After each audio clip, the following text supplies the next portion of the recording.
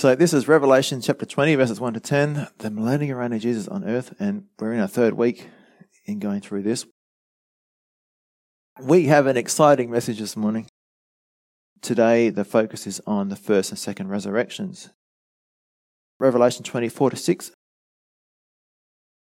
I'm just going to quickly run through our game plan. So this is the order of events. We are here in the church age. So this is us here on the earth. But the rapture will happen soon. And all the believers go to heaven and they get the glorified body on the way. Those who are not believers go into the tribulation, the 7-year tribulation, the time of judgment, with the Antichrist and all that kind of stuff, the mark of the beast, all that stuff's in there. Then at the end of the 7 years, Jesus comes back and we come back with him. The unbelievers from the tribulation, Jew and Gentile, go to Hades or hell. And the believing people from the tribulation, they go into the millennial reign. And they are still in their physical flesh and blood bodies. And they have kids. And so anyone who survives the tribulation as a believer goes into the millennial reign, the 1,000-year rule and reign of Jesus Christ on earth. So it's a 1,000-year millennial reign, the kingdom of God on earth. This is where Jesus rules from Jerusalem, and he has a perfect reign, a perfect righteousness, which is enforced over all the earth. Satan is locked up, and all the demons with him, I believe. And there's no more deception from Satan. So all the demons and all the demonic forces are all locked up for this entire period, the 1,000-year millennial reign. And it's perfect. As we were talking the other day, you turn the TV on and there's no swearing, there's no blasphemy. All the shows point to Jesus. You go to the internet and there's no pornography, there's nothing. You can't find pornography on this earth. It's not there. It's a different world system. It's a world system of righteousness. So, at the end of the 1,000 years, Satan is released because these people who are born in this time, in the millennium, they still have to choose to ask Jesus to forgive them of their sins. And those who choose not to because of the pride of their sinful nature will choose to turn to Satan or follow Satan when he's released. It's a final war. God destroys them real quick. And then this whole earth and heaven will be destroyed, and God will make a new earth, a new heaven, and everybody will have their glorified bodies. So in the millennial reign, we'll have the church with their glorified bodies, the resurrected Old Testament believers with their glorified bodies, the resurrected tribulation believers with their glorified bodies. That's a new body designed to live forever. And plus you'll have people in still mortal bodies. So we'll have both. And these ones are having kids. And these people will get their resurrection bodies at the end so they can go into the new heavens and new earth. So yeah, that's basically the game plan. I'll leave it up so you can keep looking at it as we refer to those things as we go through. So I'll pray and we'll jump in. Father, thank you for this really exciting topic, Lord, talking about the resurrection, the two resurrections, the resurrection of the just and the resurrection of the unjust, the resurrection of life, and you could say the resurrection of death and condemnation.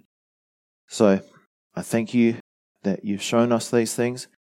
Lord, these things give us hope, but they also put fear into us for the destiny, the eternal destiny of our unsaved family and friends and all the unsaved people in the world. Give us a heart that wants to reach out and share the gospel with these people who don't know you as their Lord and Saviour yet. We pray in Jesus' name. Amen. So this is Revelation chapter 20, verses 1 to 10, the millennial reign of Jesus on earth, and we're in our third week in going through this. We've covered the first 3 verses previously about Satan and him being locked up and why, and also spent a bit of time talking about our 3 enemies, the world, the flesh, and the devil, and how powerful they are, but how we can overcome them. Today, the focus is on the first and second resurrections. Revelation 24 to 6. So, the first resurrection is a resurrection unto life. The second resurrection is unto death and eternal condemnation. Now, you've probably heard all the jokes about the pearly gates. Yeah? That's false, okay? Many people have this false idea that when we die, we'll all stand at the pearly gates and Peter will stand at the gate and decide if we can enter, if you've been good enough. You know, it's a bit like Father Christmas, whether you get presents or not. It's not right because, one, Peter doesn't qualify to judge us. And secondly, this lie comes out of some faulty theology that started with the Catholic Church, or even before that, back in the 3rd and 4th centuries. And the idea, this false doctrine, is that all people will stand before the judgment seat together, and we're going to be judged to see whether or not we made it, if we're good enough to get into heaven. But the fact is, if you're in the first resurrection, you've already made it, and if you're in the second resurrection, you haven't made it. You're eternally condemned, okay? And that choice you make is made while you are alive on earth. So we're going to read the entire chapter of Revelation chapter 20, verses 1 to 15. It says, "Then I saw an angel coming down from heaven, having the key to the bottomless pit and a great chain in his hand. He laid hold of the dragon, that serpent of old, who was the devil and Satan, and bound him for 1,000 years. And he cast him into the bottomless pit and shut him up and set a seal on him, so that he should deceive the nations no more till the 1,000 years were finished. But after these things he must be released for a little while. And I saw thrones, and they sat on them, and judgment was committed to them." Now this is at the end of the tribulation, before the millennium, before the 1,000 years. "Then I saw the souls of those who had been beheaded for their witness to Jesus and for the word of God, who had not worshipped the beast or his image, and had not received his mark on their foreheads or on their hands. And they lived and reigned with Christ for 1,000 years. But the rest of the dead did not live again until the 1,000 years were finished. This is the first resurrection. Blessed and holy is he who has part in the first resurrection.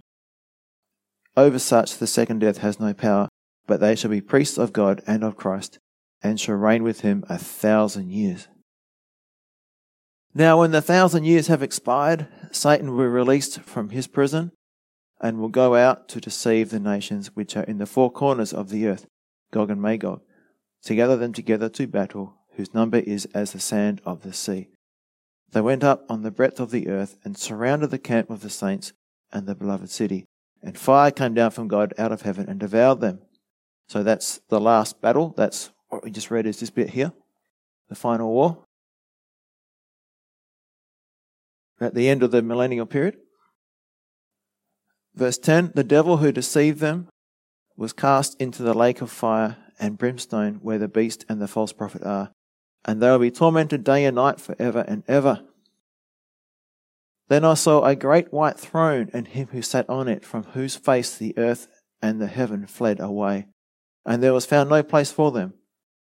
And I saw the dead, small and great, standing before God, and books were opened, and another book was opened, which is the book of life. And the dead were judged according to their works, by the things which are written in the books. The sea gave up the dead who were in it, and death and Hades delivered up the dead who were in them. And they were judged, each one according to his works. Then death and Hades were cast into the lake of fire. This is the second death. And anyone not found written in the book of life was cast into the lake of fire." So, let's start at verse 4. And this was going to set us up to understand what this chapter tells us about the first resurrection and the second death. So, verse 4 says, "And I saw thrones, and they sat on them, and judgment was committed to them. Then I saw the souls of those who had been beheaded for their witness to Jesus and for the word of God, who had not worshipped the beast or his image, and had not received his mark on their foreheads or on their hands, and they lived and reigned with Christ for 1,000 years. So, thrones, and they sat on them, and judgment was committed to them. Who's this? It doesn't actually say, does it? If you read the verse there, it doesn't say who it is. But we do have some clues, all right? I think the most probable interpretation is that they are the 24 elders, redeemed from every nation by the blood of Jesus, made kings and priests to God, who are said to reign on the earth. And that's Revelation 5:8-10. So we've covered this before, that the 24 elders, the 24 courses of priests, represent the church in the book of Revelation. And another clue is found in Luke 22:29 and 30. Jesus is speaking and he says to the disciples, "And I bestow upon you a kingdom, just as my Father bestowed one upon me, that you may eat and drink at my table in my kingdom." Which kingdom is that? The millennial kingdom on earth. It's 1,000 years. "And sit on thrones judging the 12 tribes of Israel." So basically, Jesus is telling the disciples that they will share his rule over the world, and especially judge Israel at the beginning of the kingdom.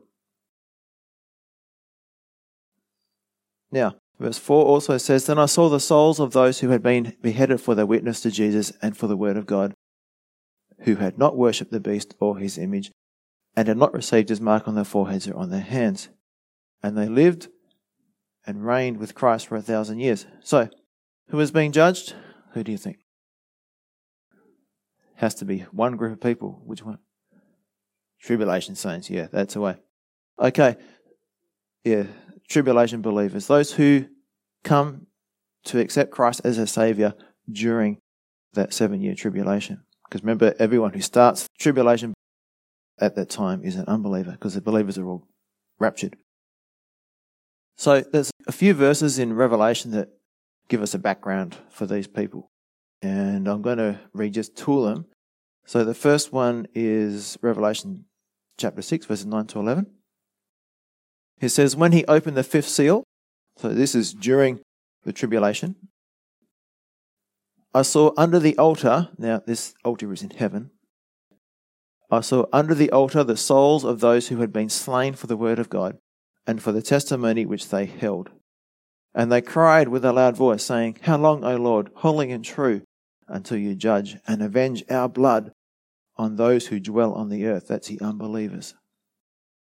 "Then a white robe was given to each of them, and it was said to them that they should rest a little while longer, until both the number of their fellow servants and their brethren, who would be killed as they were, was completed."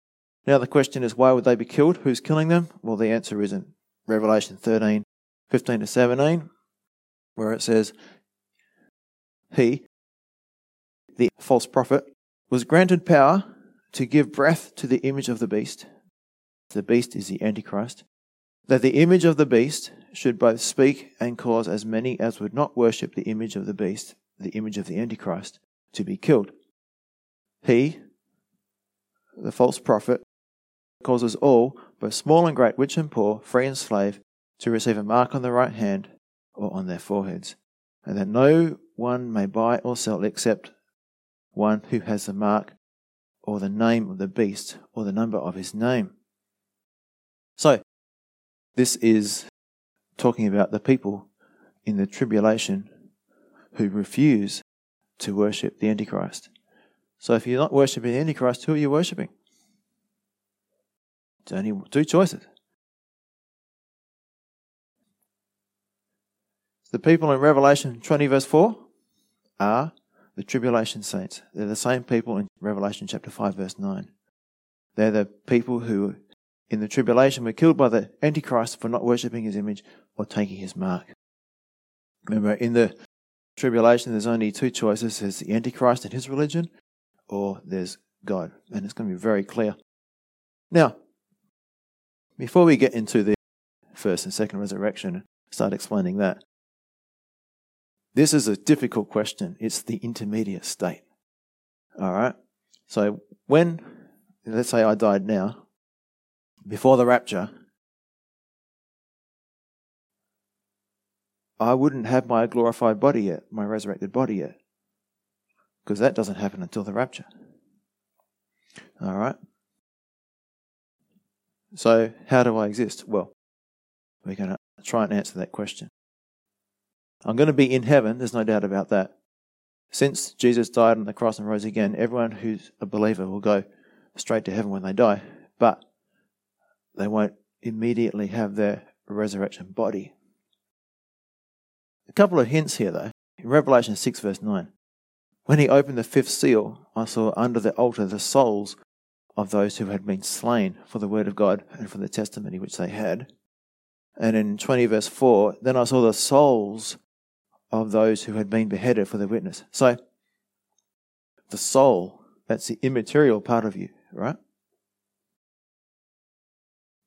So it appears that from the time after Jesus resurrected, those who have died believing and are awaiting their resurrection or glorified body will be in heaven in the presence of God, but they will temporarily be like the angels in the sense that they only have a soul and spirit. Now, theologians call this the intermediate state. It describes how a person exists from the time they die to the time they're scheduled to receive their new resurrection or glorified body. So again, this time gap or intermediate state is the time between our physical death and the time when we receive our resurrection bodies. Now, it applies to all believers who died before the rapture, all the Old Testament saints, and the martyred tribulation saints. So, in the church age, 1 Thessalonians 4:13-18 and 1 Corinthians 15:50-53 both make it clear that Christians, dead or alive, get their resurrection bodies at the same time, at the rapture. So, those Christians, or it implies that those Christians who have already died are bodiless, if I can say that, from the time they die to the time they get their resurrection body. And the same goes to the tribulation martyrs, because Revelation 20 verse 4-6, which we just read, places their resurrection after Jesus' second coming, at the end of the tribulation. And in the case of the Old Testament saints, Daniel 12, 1-3, makes it clear that they won't resurrect or get their glorified bodies until after the tribulation as well. So they've got to wait quite a long time. Now, in the case of unbelievers, we've just been talking about believers the whole time here, up to this point. The unbelievers, they will take part in the second resurrection. They too will have to wait for their resurrection body once they die, which will be at the end of the millennium. And they'll go straight to the great white throne judgment, which is a judgment of condemnation. But they don't go to heaven, they go to hell, they go to Sheol or Hades, the temporary place of torment in the center of the earth. We're going to talk more about that next week, about the second resurrection and the judgment, the great white throne judgment. But the point is that except for those who are blessed enough to go up at the rapture, and those millennial believers who are transformed at the end of the 1,000-year millennial reign of Jesus Christ, all of the people who die will have to wait until it's their time to receive the resurrection body. And it appears that they will be bodiless until then. Bodiless. Without a physical body. So verse 4 also says, lived and reigned. So it says their souls were there. And then it says in verse 4, they lived and reigned with Christ for 1,000 years. The lived here, in context, means they received their glorified bodies. They were resurrected and received their glorified body. So I've got a quote from John Valvord.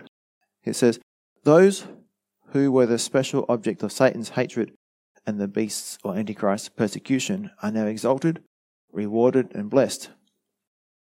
They are declared to have lived and reigned with Christ 1,000 years. The verbs are in the past tense but are obviously prophetic from John's perspective, because he's looking at these events from the viewpoint of eternity future, as if already accomplished.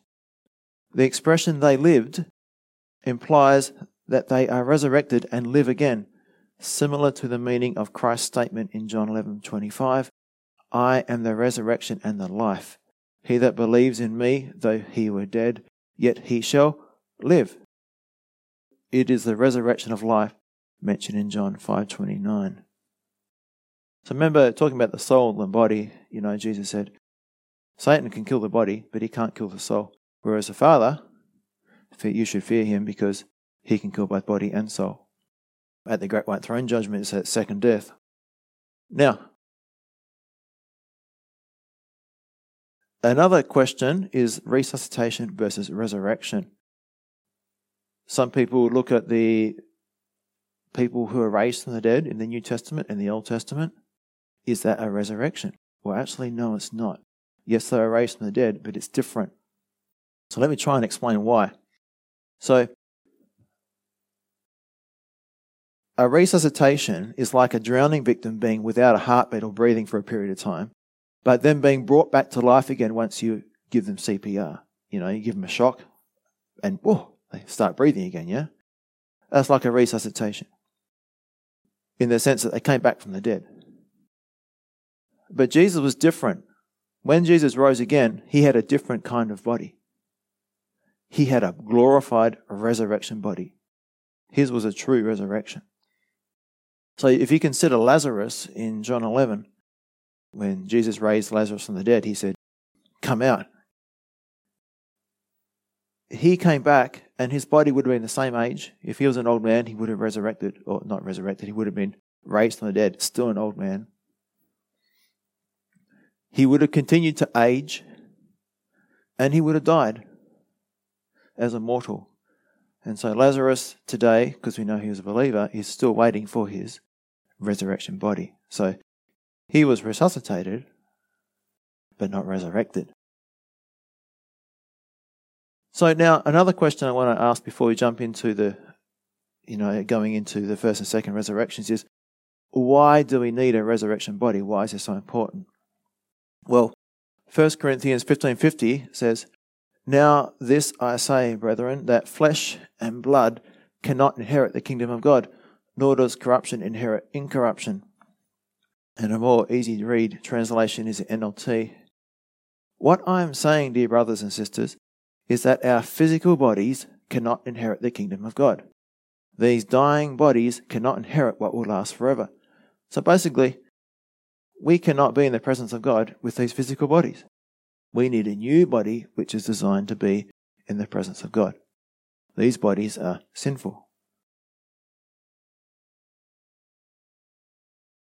Paul talks about this a lot in 1 Corinthians 15:35-49. We don't have time to read all that now, but I will read from verse 50 and this will give you the gist of it, okay?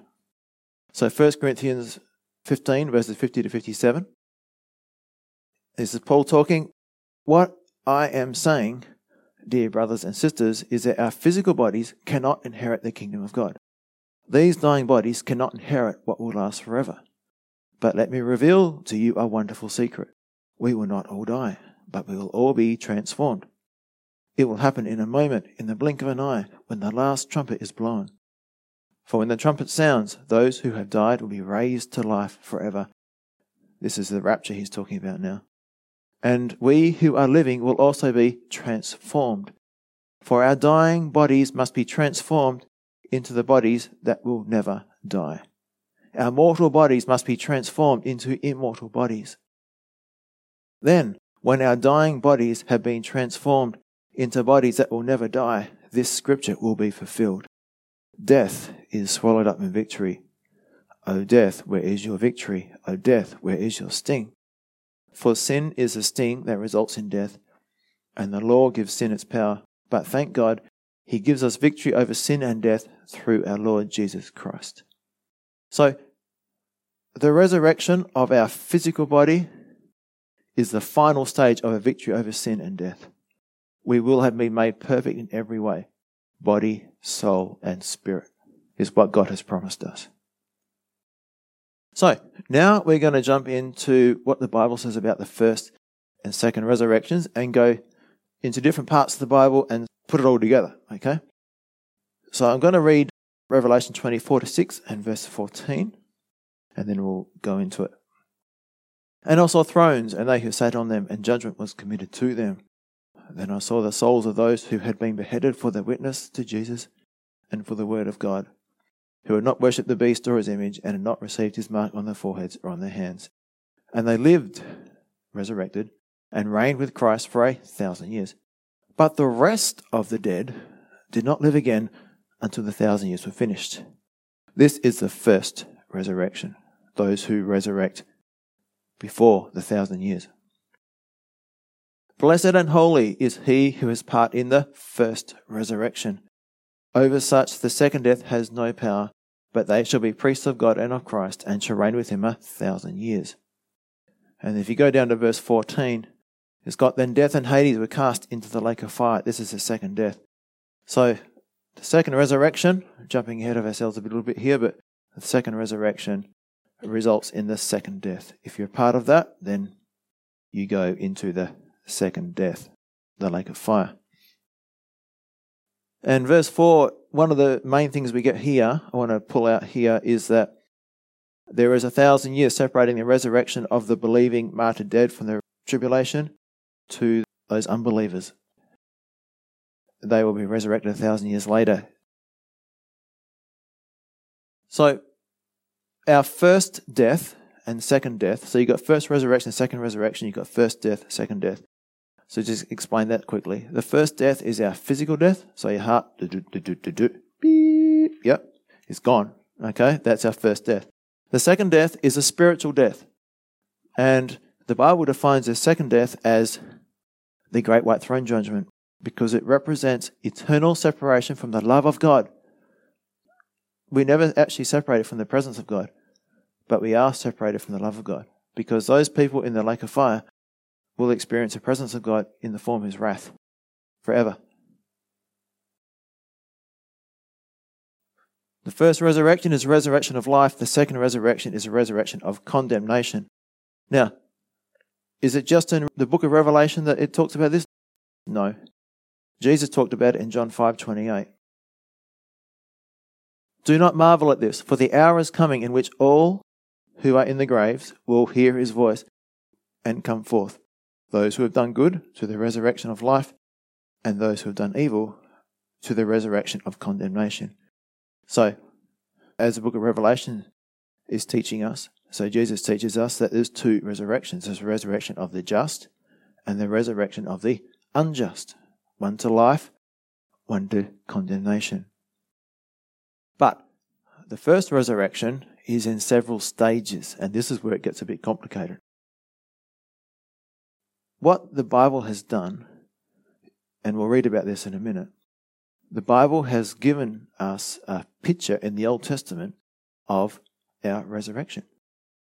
And the picture is the first fruits. It's a harvest. So think about the physical resurrection of our bodies as a harvest that God is going to bring.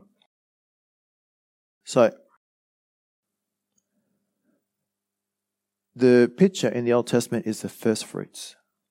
So the first fruits was a Jewish feast held in the early spring at the beginning of the grain harvest. It was observed on Nisan the 16th, which was the third day after Passover, and the second day of the Feast of Unleavened Bread. First fruits was a time of thanksgiving for God's provision. Leviticus 23:9-14 institutes the first fruits offering, and the people were to bring a sheaf of grain to the priest, who would wave it before the Lord. And so we call that the wave sheaf. They would also bring a burnt offering, like a lamb or something, a meal offering, and a drink offering at the same time. And you can also see Deuteronomy 26:1-10. It gives more details on this first fruits offering. Now, no grain was to be harvested or eaten until all the first fruits offerings were brought to the Lord. So you have to bring your first fruits offering before you can keep on harvesting your crops, basically. Now, the first fruits offering is fulfilled in Jesus. We have in the Old Testament the type, and Jesus, as usual, is the fulfillment. 1 Corinthians 15:20, but Christ has indeed been raised from the dead, the first fruits of those who have fallen asleep. So Jesus' resurrection has paved the way for our resurrection. Now, think about this. Jesus was killed at Passover, and then his resurrection on the third day would have fallen on Nisan the 16th, the feast of first fruits. So the people are bringing in their wave sheaf, their first fruits of grain, to the temple with their sacrifice, and Jesus has resurrected. He is the first fruit. He is accepted by God the Father. And therefore the rest of the harvest can proceed. And that's the same thing for the people bringing their barley. I think it was barley, the first one. They bring the barley in, it was accepted, and then they could continue the harvest. So the main thing is that we need to get our heads around is that the first resurrection doesn't happen all at once. Just like the harvest didn't happen all at once, it was in stages. So Jesus' resurrection was only the start of a great harvest. Jesus is the first fruits. And here's a list of the phases of the first resurrection, the receiving of our glorified body.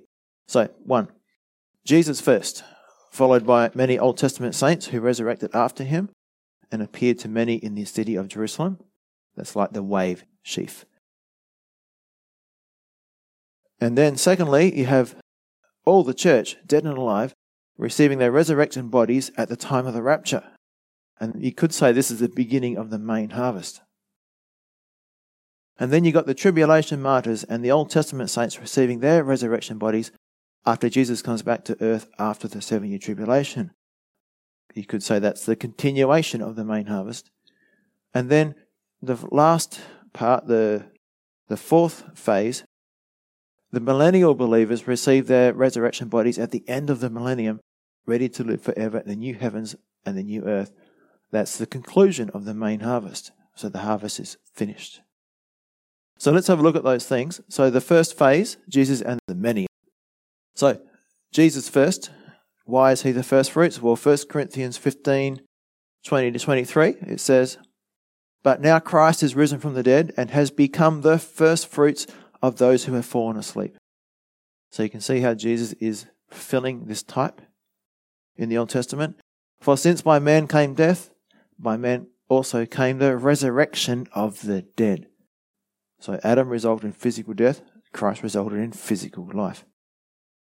"For as in Adam all die, even so in Christ all shall be made alive, but each one in his own order. Christ the first fruits, afterward those who are Christ at his coming." So this plainly tells us that the first resurrection is in stages. And I'll read the same passage from the NLT, New Living Translation. "But in fact, Christ has been raised from the dead. He is the first of a great harvest of all who have died." So you see, just as death came into the world through a man, now the resurrection from the dead has begun through another man. Just as everyone dies because we all belong to Adam, everyone who belongs to Christ will be given new life. But there is an order to this resurrection. Christ was raised as the first of the harvest, then all who belong to Christ will be raised when he comes back. And he's talking to the church there. Now, these people who resurrected at the time of Jesus, so Jesus resurrected first, and then there's these people who resurrected at the same time. It's interesting, eh? So we're going to read about that in Matthew 27, 50 to 53. And this fits into the wave sheaf phase of the first resurrection. "And Jesus cried out again with a loud voice and yielded up his spirit. Then, behold, the veil of the temple was torn in two from top to bottom, and the earth quaked, and the rocks were split, and the graves were opened, and many bodies of the saints who had fallen asleep were raised." Notice that, were raised. "And coming out of the graves after his resurrection, they went into the holy city and appeared to many." Can you imagine that? All these Old Testament believers just coming out of the graves with their resurrected bodies and appearing to many. So again, this is the wave sheaf. This is made up of the first fruit, or first fruits, which is Jesus, and then these other Old Testament saints, who are described as coming out of the graves after his resurrection. So this is a sign that the rest of us will receive our resurrection body. Now the second phase, the rapture of the church.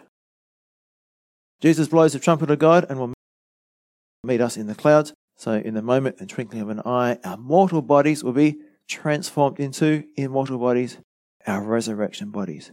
So every believer from Pentecost to the rapture will be raised from the dead, meaning that they will receive their resurrection bodies.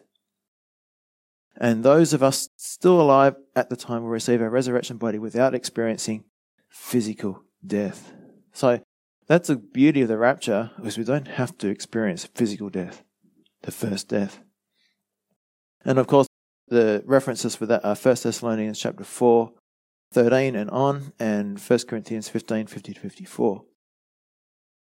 So the third phase of this first resurrection, the third phase, or the third stage, is the Old Testament saints and the tribulation saints. So this is the main harvest continued.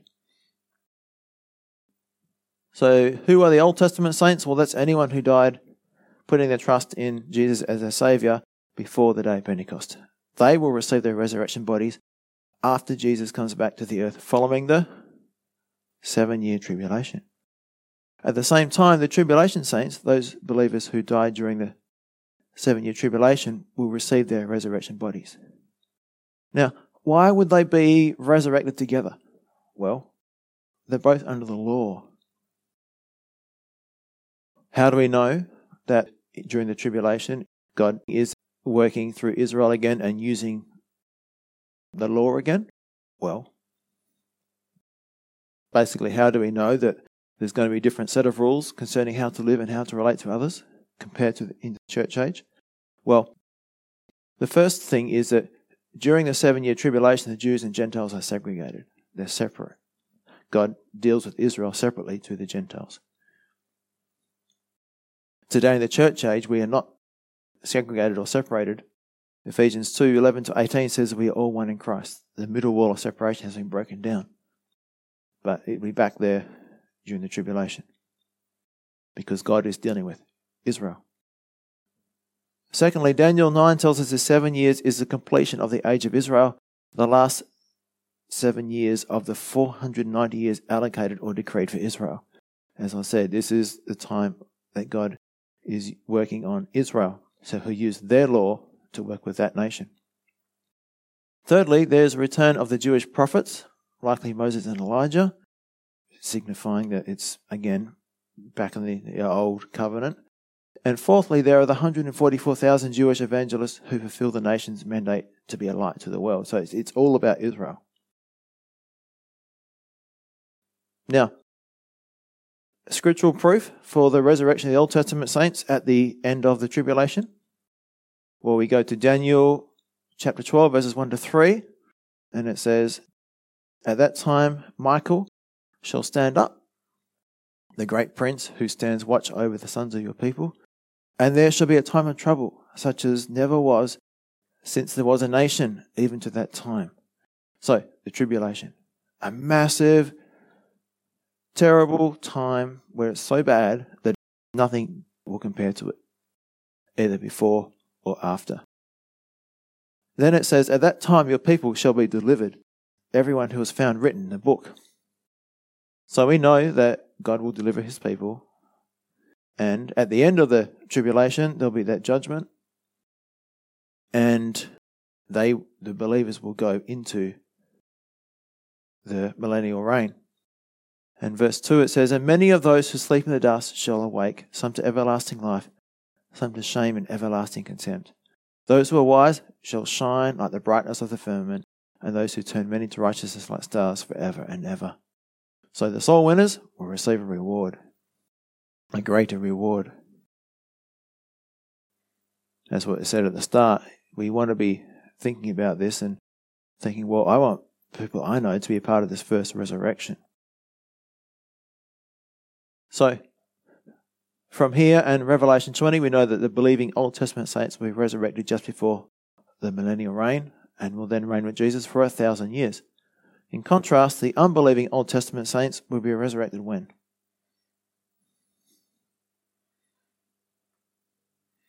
At the end of the millennium. That's it, yeah. And they will go straight into the Great White Throne Judgment, yes. Along with who? All other unbelievers, yes, that's right. From all the ages. Now, there's a good verse in Job which gives us a bit of insight into what the Old Testament saints believed. So, look at what Job believed and who Job lived at the time of Abraham. Okay, so this is also what Abraham believed. This was their doctrine back then, is what they knew about God and about the resurrection. So Job 19:25-27. For I know that my Redeemer lives, and he shall stand at last on the earth. That's the millennial reign, right? And after my skin is destroyed, that is, his body has decayed, this I know, that in my flesh I shall see God, whom I shall see for myself, and my eyes shall behold, and not another. How my heart yearns within me. So, after my skin is destroyed, the old body is destroyed, corrupted, decayed, that in my flesh, his new body, I shall see God. So even back then they had this understanding that they would get a new body and they would be in the presence of God forever. And look what Job said, how my heart yearns within me. He was keen to be in the presence of God, the direct presence of God. So the main point here is that the resurrection is not about our spirit and soul, it's only about our physical bodies. People say, oh, the body's in the ground. Well, that's true. But your spirit and your soul, if you're a believer, are in heaven.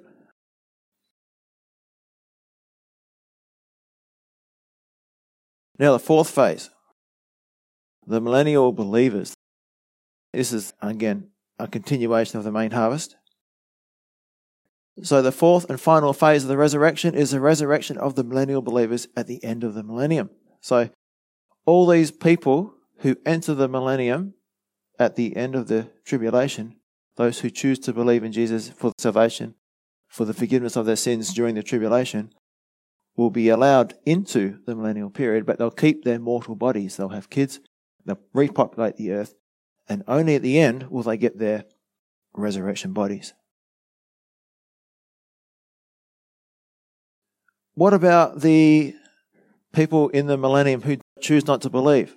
Well, I'm going to read a scripture and it's going to tell us that those who do not believe during the millennium will not live past 100 years. So, this is another millennial prophecy in Isaiah that we haven't read yet, so we'll get a lot from this. So it's Isaiah 65 verses 20 to 25. And it says, no more shall an infant from there live but a few days, nor an old man who has not fulfilled his days. For the child shall die 100 years old, but the sinner being 100 years shall be accursed. Now just think about that. For the child shall die 100 years old. Conditions will be so good, even better than before the flood, when people lived to almost 1,000 years old, that a person who is only 100 years old will be considered a child. Okay? So we're lucky today, really lucky if we get to 100. But in the millennial period, when Jesus is ruling and reigning, if you're 100, you're still considered a child. You're just young. Can you imagine being 100 years old and being called a child? So why? Well, clean air, clean water, awesome food, completely restored ecology. And the healing leaves of the nations will all contribute to this. And then it also says in verse 20, but the sinner being 100 years old shall be accursed.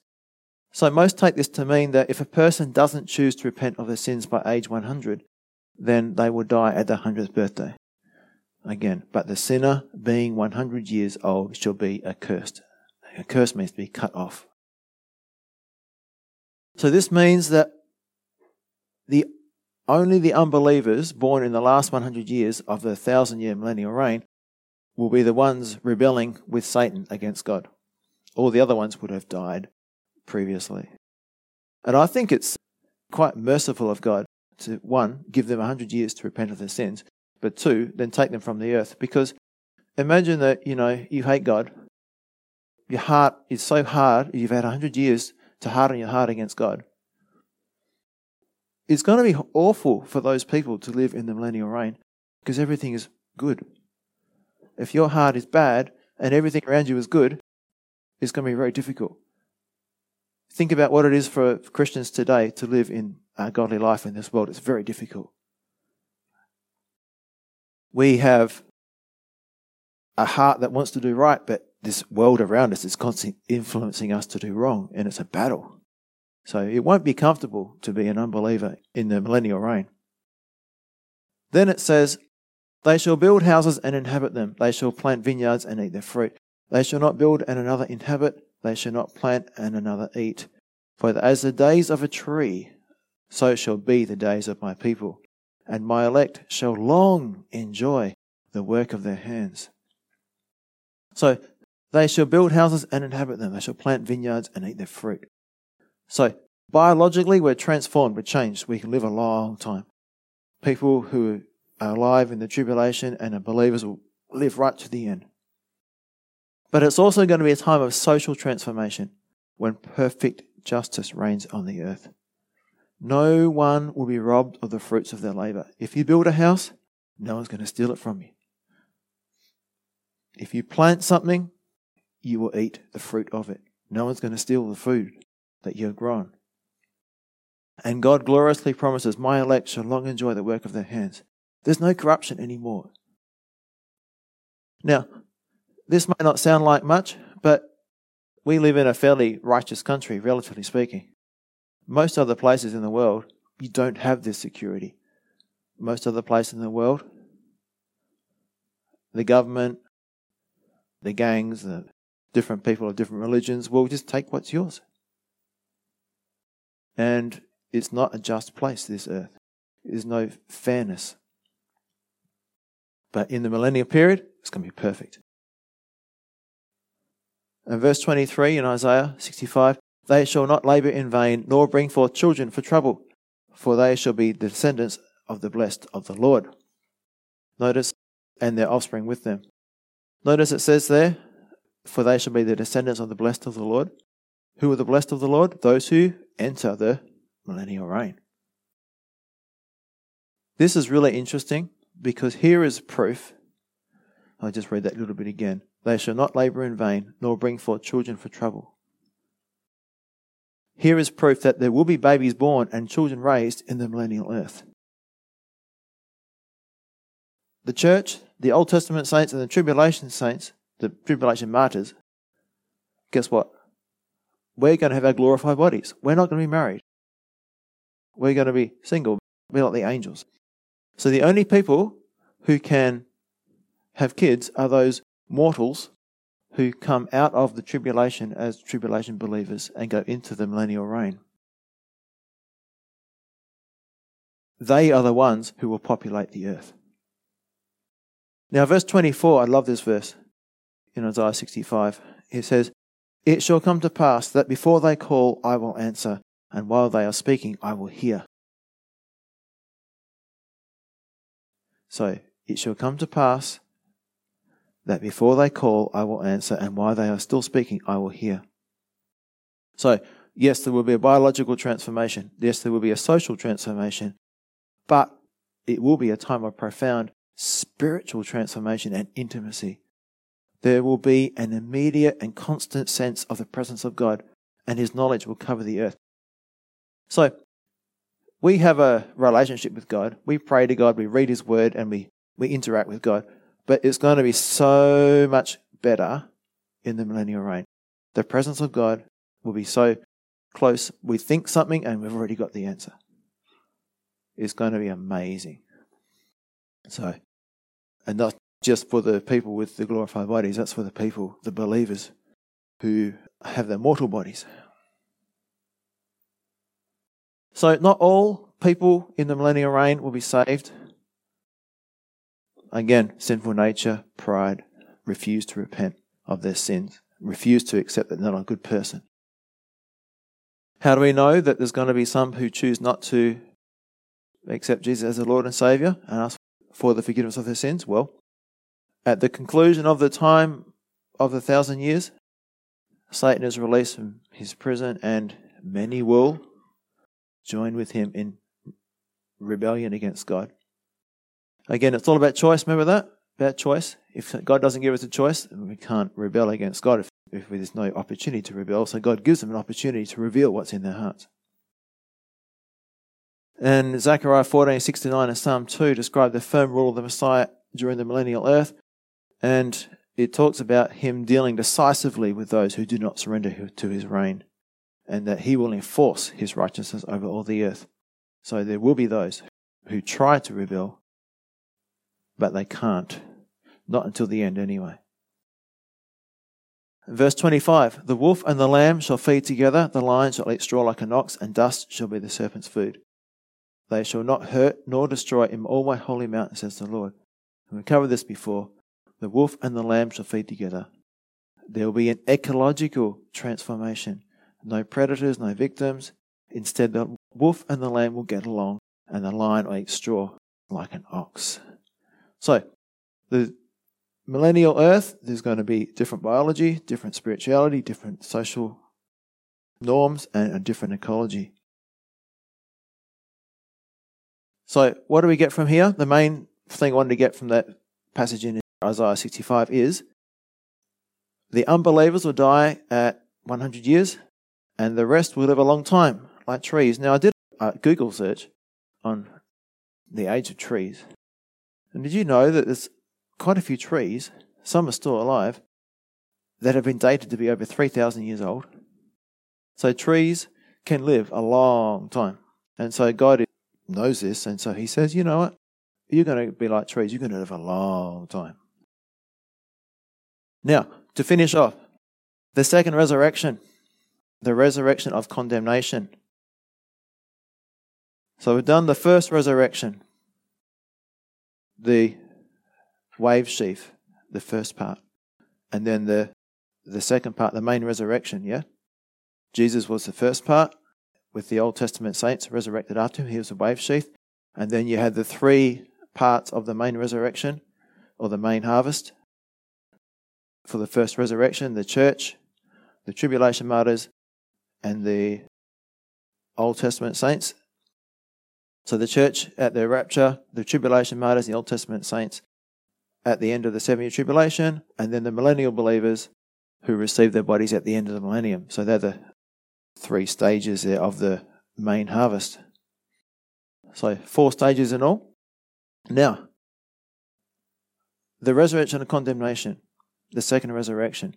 You don't want to be a part of the second resurrection. So all people taking part in the second resurrection, receiving their new bodies at this time, at the end of the millennium, are unbelievers. Okay? It's only for unbelievers. Every unbeliever from the beginning of time to the end of time will be raised bodily and will stand before the great white throne. Everyone who stands at the great white throne is condemned. There is no phases or stages for the second resurrection. It's a single, one-time event that happens after the final war at the end of Jesus' 1,000-year millennial reign. We're going to talk about the great white throne judgment more next week. So we'll leave it there for now. Just remember that the second resurrection is the resurrection of condemnation. You do not want to be part of this. It's for those people who died unbelieving. They go to Hades or hell when they die, and then their resurrection from Hades or hell, and they stand before the great white throne judgment and are condemned and are sent to the lake of fire. So, just want to conclude by reminding you of the phases of the first resurrection, the receiving of our glorified body. So, Jesus first, followed by many Old Testament saints who resurrected after him and appeared to many in the city of Jerusalem. That was the wave sheaf, the first fruits. Then secondly, all the church, dead and alive, received their resurrection bodies at the time of the rapture. This is the beginning of the main harvest. Third phase, the tribulation martyrs and the Old Testament saints received their resurrection bodies after Jesus comes back to the earth after the 7-year tribulation. So this is a continuation of the main harvest. And the fourth phase, the millennium believers receive their resurrection bodies at the end of the millennium, ready to live forever in the new heavens and the new earth. And this is the conclusion of the main harvest. It's all finished. So remember this awesome promise in Revelation 20 verse 6. Blessed and holy is he who has part in the first resurrection. Over such a second death has no power.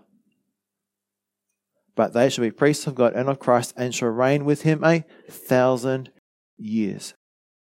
So anyone who has part in the first resurrection will reign with him in the millennium. And that's how we know that the Old Testament saints, the tribulation saints, and us will all be reigning together with Christ for 1,000 years during the millennium. So, if you want to be among those who are blessed, who have part in the first resurrection, then you need to be saved. Repent and ask Jesus to forgive you of your sins today, because you don't know how much time you've got. So let's pray. Thank you, Father, for what you've shown us about the first and second resurrections, Lord. We do not want to be in the second resurrection. And Lord, anyone who fails to accept your gift of pardon, your gift of eternal life, because of their pride, their refusal to humble themselves and admit that they're wrong, admit that they're a sinner, and ask for forgiveness, Lord, they will end up in hell, in Hades, and then will be resurrected at the end of the 1,000 years to stand before Jesus on the great white throne, and they will be condemned. There will be no forgiveness, there will be no grace. It's too late.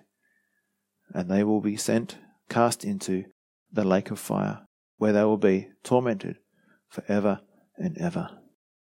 So Lord, again, please give us a heart that has compassion for the lost. Help us to want to reach out to those who don't know you, because we want them to be a part of the first resurrection. Blessed and holy is he who has part in the first resurrection. Over such the second death has no power, but they shall be priests of God and of Christ, and shall reign with him 1,000 years. Amen.